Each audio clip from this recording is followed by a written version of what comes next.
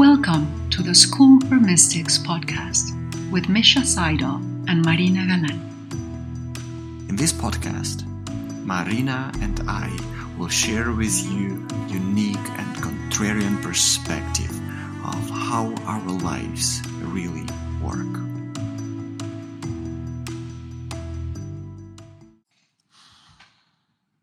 Hello, Marina.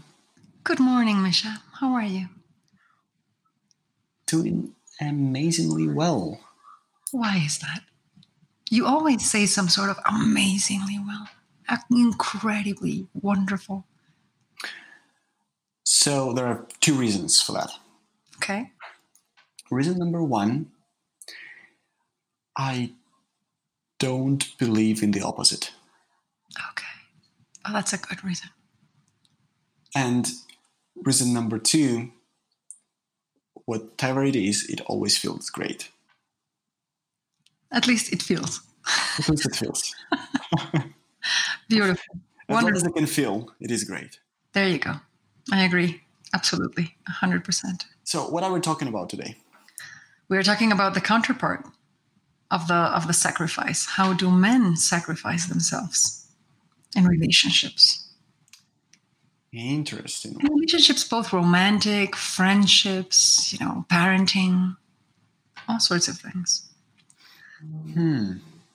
So do you have an idea how it is done? How men actually sacrifice themselves? well, I would really like to do it the way you did it to me. So you start us off by telling me how you experience it, and then I will ask questions and we will try to go deeper and deeper and deeper into this. Now, but I want to say something. I think it's an incredibly valuable exploration for women to listen to as well. Because most of the time, we are completely oblivious to what is going on in a man's world. We are so caught up in what is going on in ours, and there's a lot going on in ours, that we miss the chance to look at it from the man's perspective. And so I really believe this is an incredibly rich, beautiful exploration for us to have. Okay. So it's going to be an interesting conversation today. Of course, always. So let me share how I experienced that. Probably starting from my childhood, the way I was brought up is that you are the breadwinner. You are the provider. You're the one who brings money and food to the table, and the whole family relies on you. And another side to that was, we don't care whether you're happy,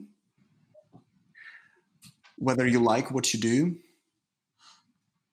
Money is all there is. Prioritizing. Right. So yeah, whatever you choose, your choice should be based on whatever pays you more. And I was myself a big believer in that story, probably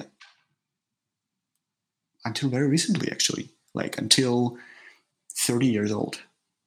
Really? Yeah. So I was lost, doing things I totally hated. I was not perfect for doing these things. So I was driven by thirst for money, and the result of the belief was that if I make enough, I will feel better.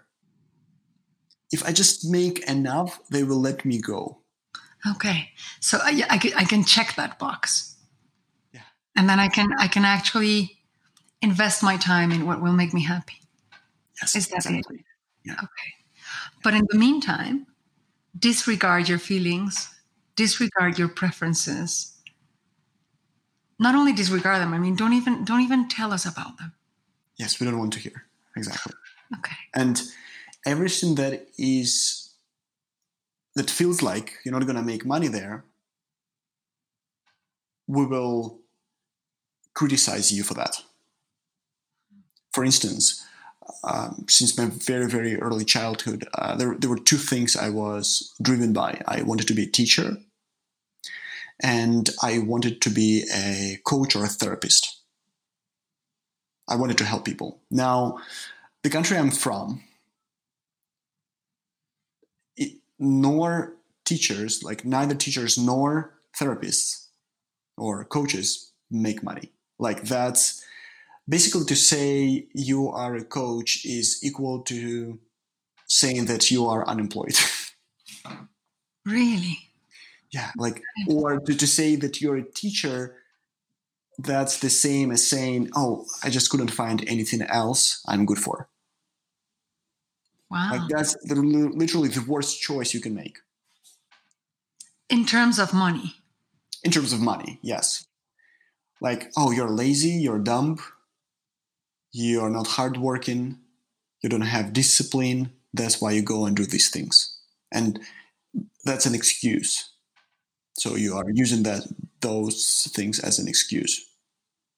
And I remember, like when I was, I think 17 years or 18 years old, I lived in Turkey and I worked as an entertainer, as an animator.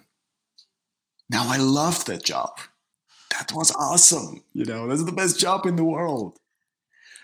But everyone I knew was saying, yeah, it's cool when you're a kid to be an entertainer, but that's not the way how you make money. Of course, it's a momentary thing. Exactly. Yes. And then I came home back to Ukraine, and I started teaching English. So I worked as a tutor and as a teacher. And again, close people would say, hey, that's a perfect way to learn English. If you teach them how to speak, that's the perfect way to learn English, but that's not the way how you make money. And then I asked, okay, how do you make money? Oh, you get the best education possible, and then you go to the corporate world and you climb the ladder until you are a vice president or a president, and you do whatever it takes. So you play politics, you trying to be the best in your job, and no matter what you sell, what kind of product the company makes, as long as it pays, that's what you're supposed to do.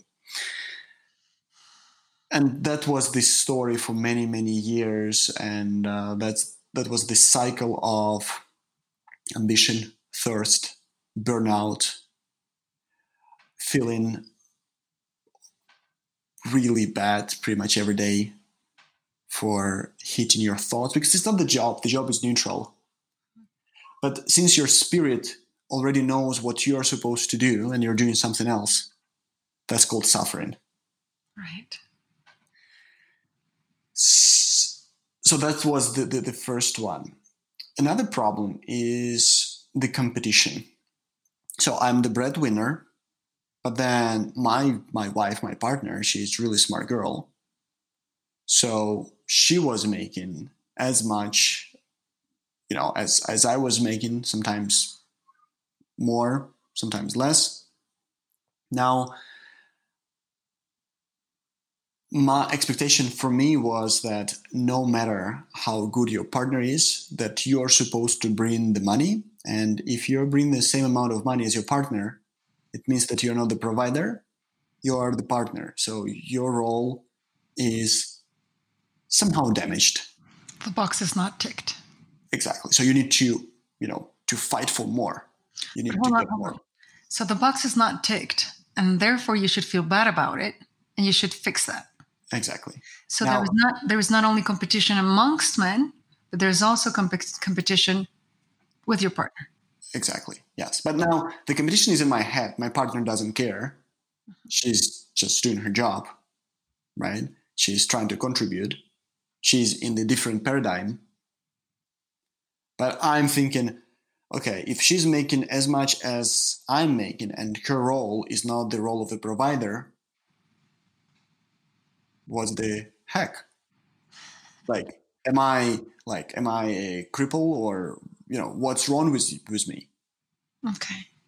So you push yourself and you drive for more. You drive yourself for more and more and more. And then at some point, I think I was 26 years old. I just fired, I think, 4 or 5 people in pretty much in 1 hour. I was already working as a director at that company of a multinational corporation, and I had to let go of these people since we were cutting costs. Like, they were not bad. I just need to cut costs, and I was really bad manager, so I had to fire them. And I fired these 5 people in a row, or 4 people, I don't remember exactly, in a row. And I didn't feel anything. Oh my God. And I was shocked. Like, I literally felt nothing. And in 3 months, I will resign after that. So, but that was kind of the turning point. Like the first bell, that, hey, dude, there is something wrong in the way you're doing things. You saw that. I saw that, but I was still not convinced. Okay. But my life had to convince me. So I resigned. I went to Canada, to Toronto, to get my MBA degree. I was one of the best students and not because I wanted to be. Because you had to. I had to. Like, there was no other way. So I was one of the best students, and I thought, okay, now I'm gonna crush it. Like, I'm gonna find this perfect job, and I will be the top C-level executive in really great corporation with really great boss, and I'm gonna crush it. I'm gonna be making hundreds of thousands of dollars. After graduation, I couldn't find any job. Like, nobody wanted to hire me. Nobody wanted to talk to me. I was not invited for the interview. So the life was showing me that, hey, something should change. And I decided to start my own business. And I failed. I was somewhat techy, I think. I'm not really, but what do you mean by tacky? I'm really I can write code. I can build websites, and I have created this platform that will, like a marketplace, that will connect personal chefs to families. Okay. And I would control the whole value chain. And all these families will be happy with my personal chefs, and then they will be inviting me and my crew, and we'll make splendid dinner for them, and they will have the best experience of their lives, and they will pay me really not much for that type of experience, and it will be making millions of dollars. Now, it failed within 4 months. Okay, got it.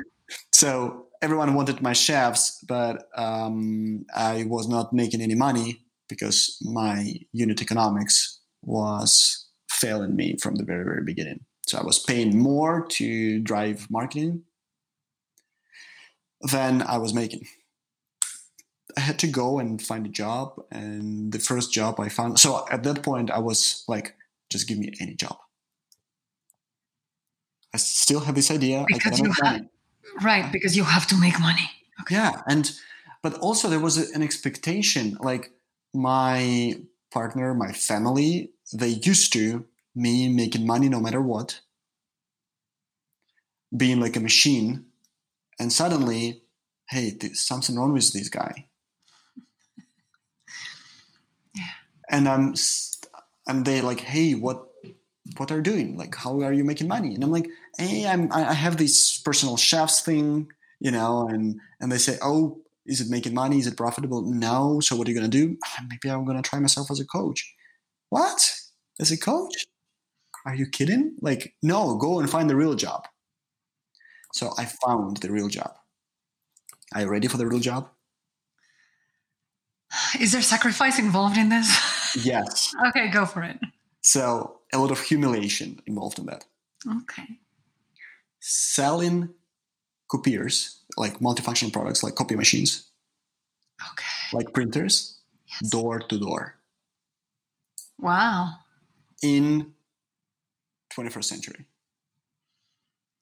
Okay. Okay. That kind of really dumb. Well, it's not dumb, Misha. It's just contrary to what you were taught was ideal. Yes. I mean, the job was a job, and I was crushing it.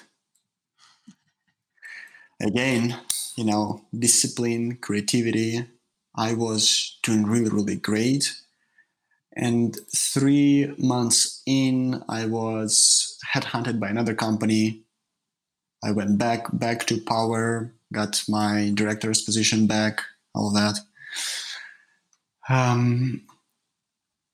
2 years in, and I meet this girl. Her name is Amy.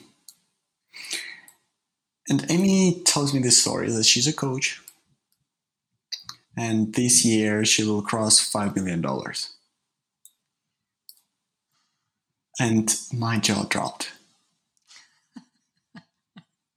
At that time, if I was able to feel all the emotions, I would have cried, like for days. I could not because I was suppressing my feelings for so many, many years. Because sacrifice. Because of the sacrifice, I just stared blank at her. I'm like, what? I don't believe you. And she had shown me her documents, like her statements, bank statements. Yeah. And I was like, holy fuck. I knew what I was supposed to be doing from, like, literally from, I remember myself, like, from year 8 or 10. And I was lying to myself and telling myself that it's impossible. I need to go and sacrifice another way to make money. I could not even imagine that you can make as much doing what you love. Right. So the moment I saw that, I knew I'm going to resign. It took me around 3 months to do that, maybe more, maybe longer. But I resigned the same year as I first heard her explain what she does. And I told everyone, hey, this is what I'm going to do. And this time I could not care less what they think. Right. So that's the story. So that was the first model of sacrificing yourself.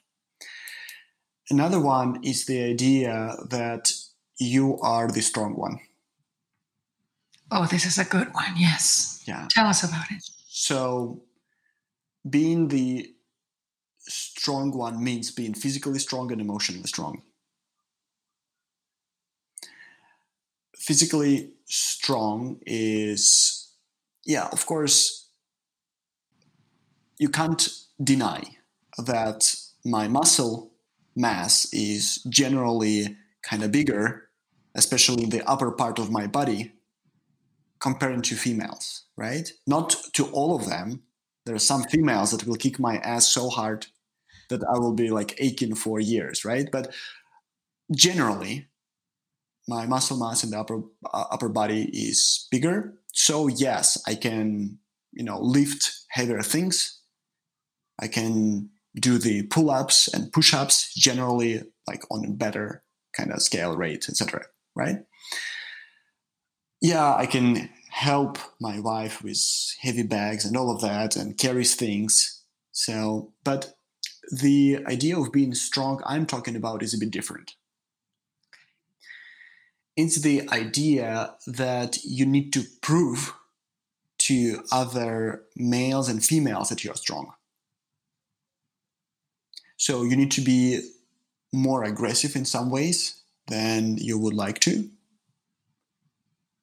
And there's like some stupid things like protect your honor and, like protect your woman and all of that, even though she doesn't need protection. Like, when really, really young, I remember picking up a fight with some guy because he looked at my, at that time, girlfriend. Like, how dumb it is. Yeah, there's some sense of an idea of property hidden in there, right? So the idea of like, she is mine, you can't, but also I'm going to prove you, my girlfriend, that I can protect. So how primitive is that? Very. Like that kind of stuff will never occur in a female mind. Like I'm going to pick up a fight with another girl for, I mean, some of them probably. Yeah, but they need help, you know? So, yeah, what's interesting is that you seem to be talking about all these wonderful characteristics that are admired, worldwide in men, but we rarely think about the cost that is behind it. So I would really like for you to talk about, because we all know, like when you say yes to something, you are saying no to something else. So if you are saying yes to the violence, if you are saying yes to demonstration of strength, if you are saying yes to the protector, what are you saying no to? First of all, you're saying no to your feelings. Yeah. You will suppress your emotions pretty much your whole life. And everything you feel, like the best moments of your life, would not be felt to the fullest. Yeah. You're not free to feel. You're not free to feel. You're not free to show you feel. You're not free to feel. So tell me something. Is there a sense in there of I am not free to feel because feeling is lack of control? Feeling is sign of vulnerability. Right. It is a sign of vulnerability, and if you feel, you're vulnerable. And if you're vulnerable, you're not masculine. Okay. Cool. I want to come back to this one later, but please continue with what else you say no to.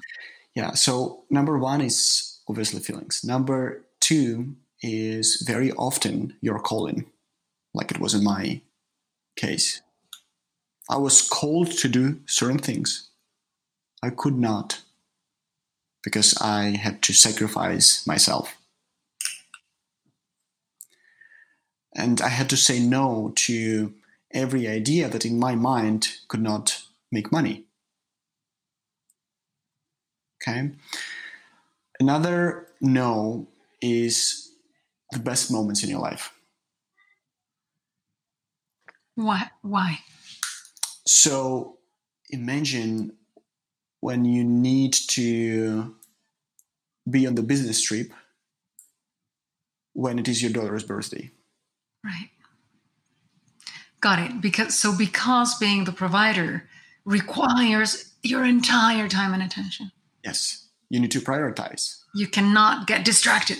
Yes. If someone who pays you money tells you, I'm sorry, but you have to you have to be there on these dates, there is no other choice. Otherwise, I will be discontent with you. Right. You can't say, you know what, that's my daughter's birthday. I can't actually come. Because you don't feel free yourself. You can't say, hey, you know what, you just go fuck off. No, like you can't say these things to someone who is paying you, right? Because Right. you're dependent on that. In your mental scheme, money is the number one priority. Yeah. Being the provider is the number one priority. So tell me something. Is there an idea of you're not supposed to want to prefer your daughter's birthday over this? Yes, you're not supposed to have these best moments. And if you do it, something's wrong with you. Like you should prefer this. You should prioritize. There you go. Right. Yeah. Now we are talking about extreme situations, right? Like, I think I remember missing the important date only once. But also there are smaller things. Like we are on vacation and they need me. Like the company I'm working for, they need me immediately for something. And instead of just enjoying, these beautiful mountains and the beautiful ocean, you go and you drag yourself to do that. Right? So that's like sacrifice after sacrifice when you prioritize, when you assign certain roles. And another thing is having and keeping what we call, or pretending to be someone you're supposed to be, but you're not. Like meeting the expectations. So you should be, like you should be respected in your family, and everyone should say, "Oh, you're such a great father," and listen to you from the first sentence, and just like bow and all of that. So this idea of like previous generation or older generation, that men are important, Of course. men should be respected. That is really interesting, Misha, because it points to precisely the counterpart of, like women should be silent and wait, Yes. be seen, chosen, discovered, asked for their opinion, etc. But on the counterpart, well, you are the one that has to see, that has to choose, that has to speak up, that has to establish the norm, the rule, the Yes. how the relationship is going to go, and it's a lot of pressure, man. Yes. Yeah, for sure. Like you should be active. You should be chasing. You should be, strong and firm. Like all of that. And well, but my personality is not like that. Why would I pretend someone I'm not? Right? Like I don't really care whether I'm getting respect. Like that's not my value. Meaning that, hey, I want love. Like I would choose love anytime. And if there is love, there is respect. But I don't need someone to bow, when they see me. I understand. Like all of that. Let me ask you this. How do you think it would benefit not only men and women, but the whole world at large, to see through this sacrifice so that men could start expressing the areas that are being left in the dark, like feelings, like being seen, being loved, being chosen, being taken care of, so all these sacrifices that you guys are doing in the name of the role, how would it benefit the world to bring them back into the light and allow for a different kind of balance? I think it's already happening actually. I think that already the mindset is shifting.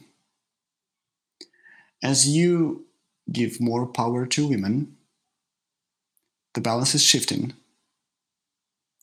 And women have different expectations now. Another day I was talking to my wife and I'm like, hey, what's your language of love? Have you heard of these languages of love? I have, and this is really cool because I was having this same conversation with a friend of mine a couple of, I don't know, 3 or 4 days ago. Yeah. We're talking about the languages of love and how important it would be in a relationship to actually ask the other person, Yes. how do you show love? Because we are expecting love to be shown the way we show it. Exactly. And we miss the signs completely. So true. And I thought that her language is love is like presence, like just give me presents and give me signs of attention, Yeah. And she's like, I know, my language of love is service. She's saying, I love you the most when you do the things that sometimes are not the male thing to do. Right? Like when you take the kids for the whole day and you spend time with them, not if it is a weekend, but if it's like a weekday. Or when you solve the problem with food and cooking and all of that. Like when you cook, I love you. Right. So she's, but hold on. So that's not her language. That's the language she understands. Yeah. So that's Right. okay. The language she wants to see me expressing or me talking. Yes. right? Now, so that's what her language of love would be the same, actually, which is interesting. Now, if since she likes service, she expresses her love through service, right? And I could not care less. Right? Like, I don't need anyone to wipe my ass. Like, really, I don't need anyone to cook for me or to clean my stuff. Like, no, that's not my language. My language is high quality time together, like understanding values, ideas, strategies, and just spending time touching each other and talking to each other. That's my language of love. Now, she's like very down to earth girl. She doesn't want to discuss, how spaceships move to other galaxies. That's not what she's really curious about, right? But then I say, this is the language I want to be spoken, and so we have to adjust because I don't care about the service. That's why I'm not providing the service, right? Yeah. So you see how this conversation is necessary in a relationship. Yes, that's like so you understand what is important for each other, which is really, really, really important conversation to have. But as you understand another human being better, I also like the idea of not seeing someone through the gender. Through the role or through the gender? Through the role and through the gender. Okay. Say more about that. If you consider another human being as a human being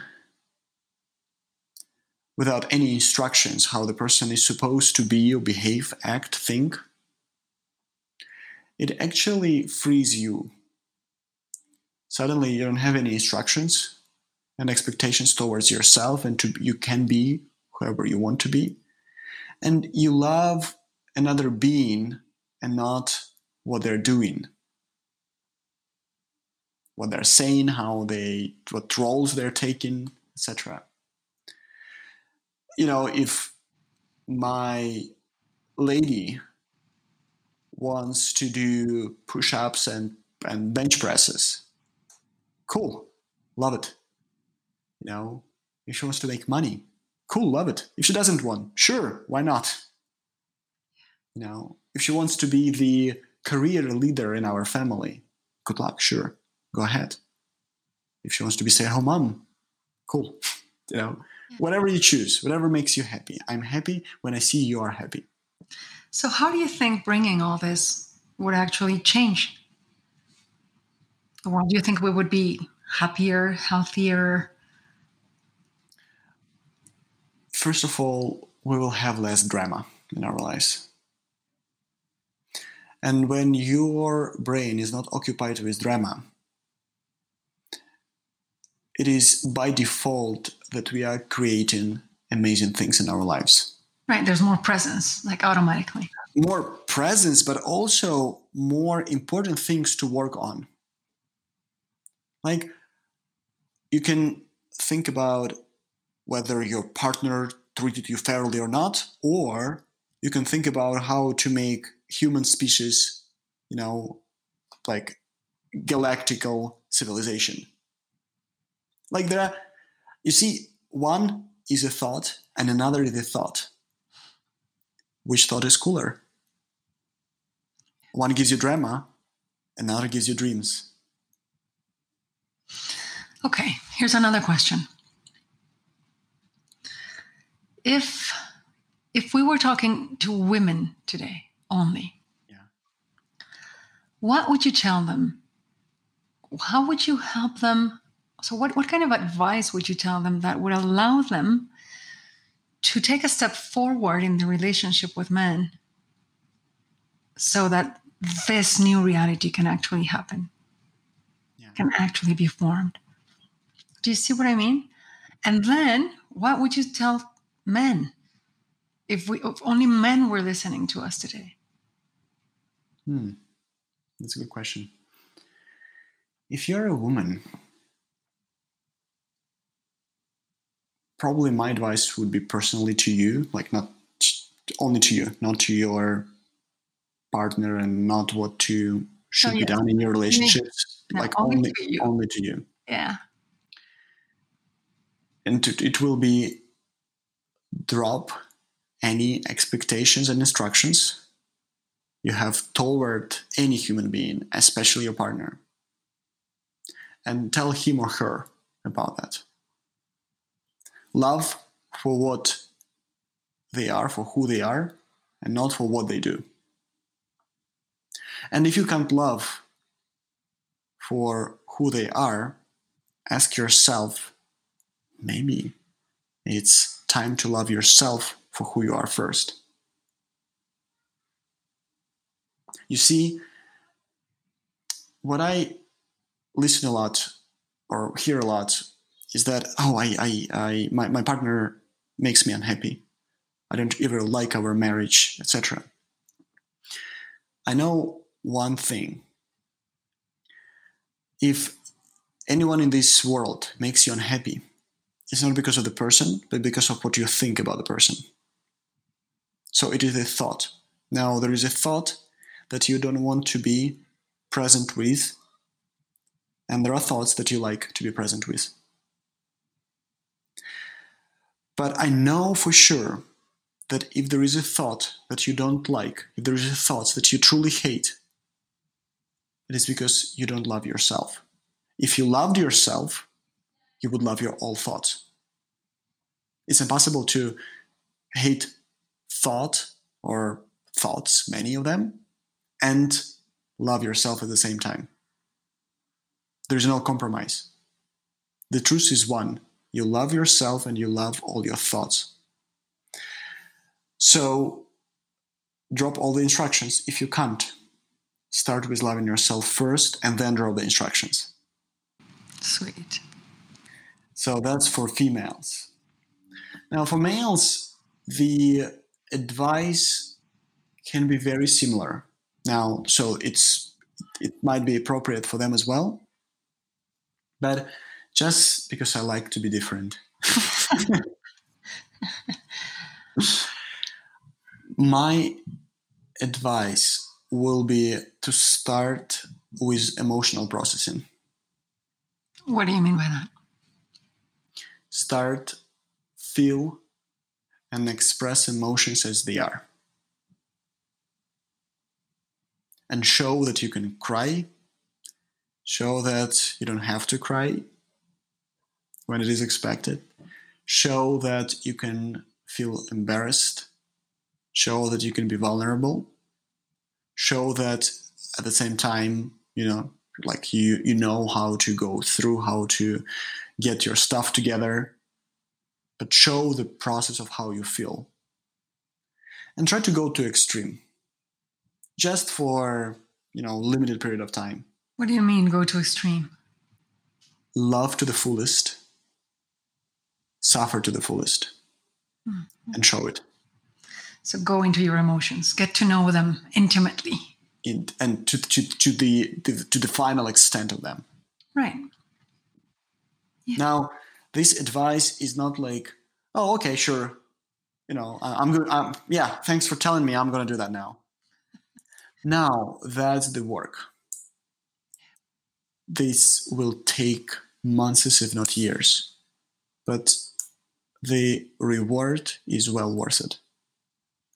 Got it. There are a few things that you mentioned that I would really like to just touch on. Yeah, tell me. The first one is, how blind are we to our own conditioning? Yeah. Yeah? Like, you are here opening your guts out about how you have felt, this imposition of a role and how it has weighed on you. Mm-hmm. And yet at the same time, almost without noticing, when I ask you, how would the world change? The first thing you say is, as we give women more power. Wow, that's really interesting. It is really interesting because it's like, oh, you think you have the power and you have to give it to us? Do you see what I mean? Yeah, but by we I didn't mean males. I thought No, the I, humanity. Yes, the humanity. But right, you're right. Like it's like they don't have the power, so you need to give it to them, right? yes, exactly. Yeah, So we are yeah. so blind to our own conditioning. It's like, Wow, that's really interesting. yeah. And so how just paying attention to the form, we can actually discover how things are working inside of us. The second one is what an amazing testimony of having gone through the whole process yourself. Hmm. Yeah. And and the value and the courage in the vulnerability as well. Like speaking about it openly, laying it out on the table as it is, right? Like it leaves no room for us to hide. It's like, oh yes, I recognize myself in that piece, in that piece, in that piece. And also I do not recognize myself in that piece. And it's okay. I can let go of that. And at the same time, how easy it can look and how difficult it is at the same time, right? As I was asking you for advice, I was thinking, man, I wonder how this will come out.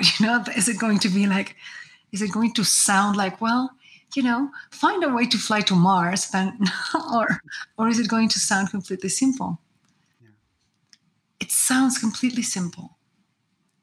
It feels completely difficult, but it actually is absolutely simple and evident. Yes.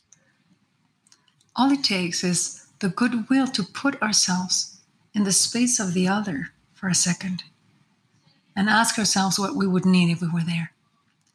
And then realize that we are the mirror of the other, and we surely are in the exact same space that the other. So, what we are asking for is what the other one needs.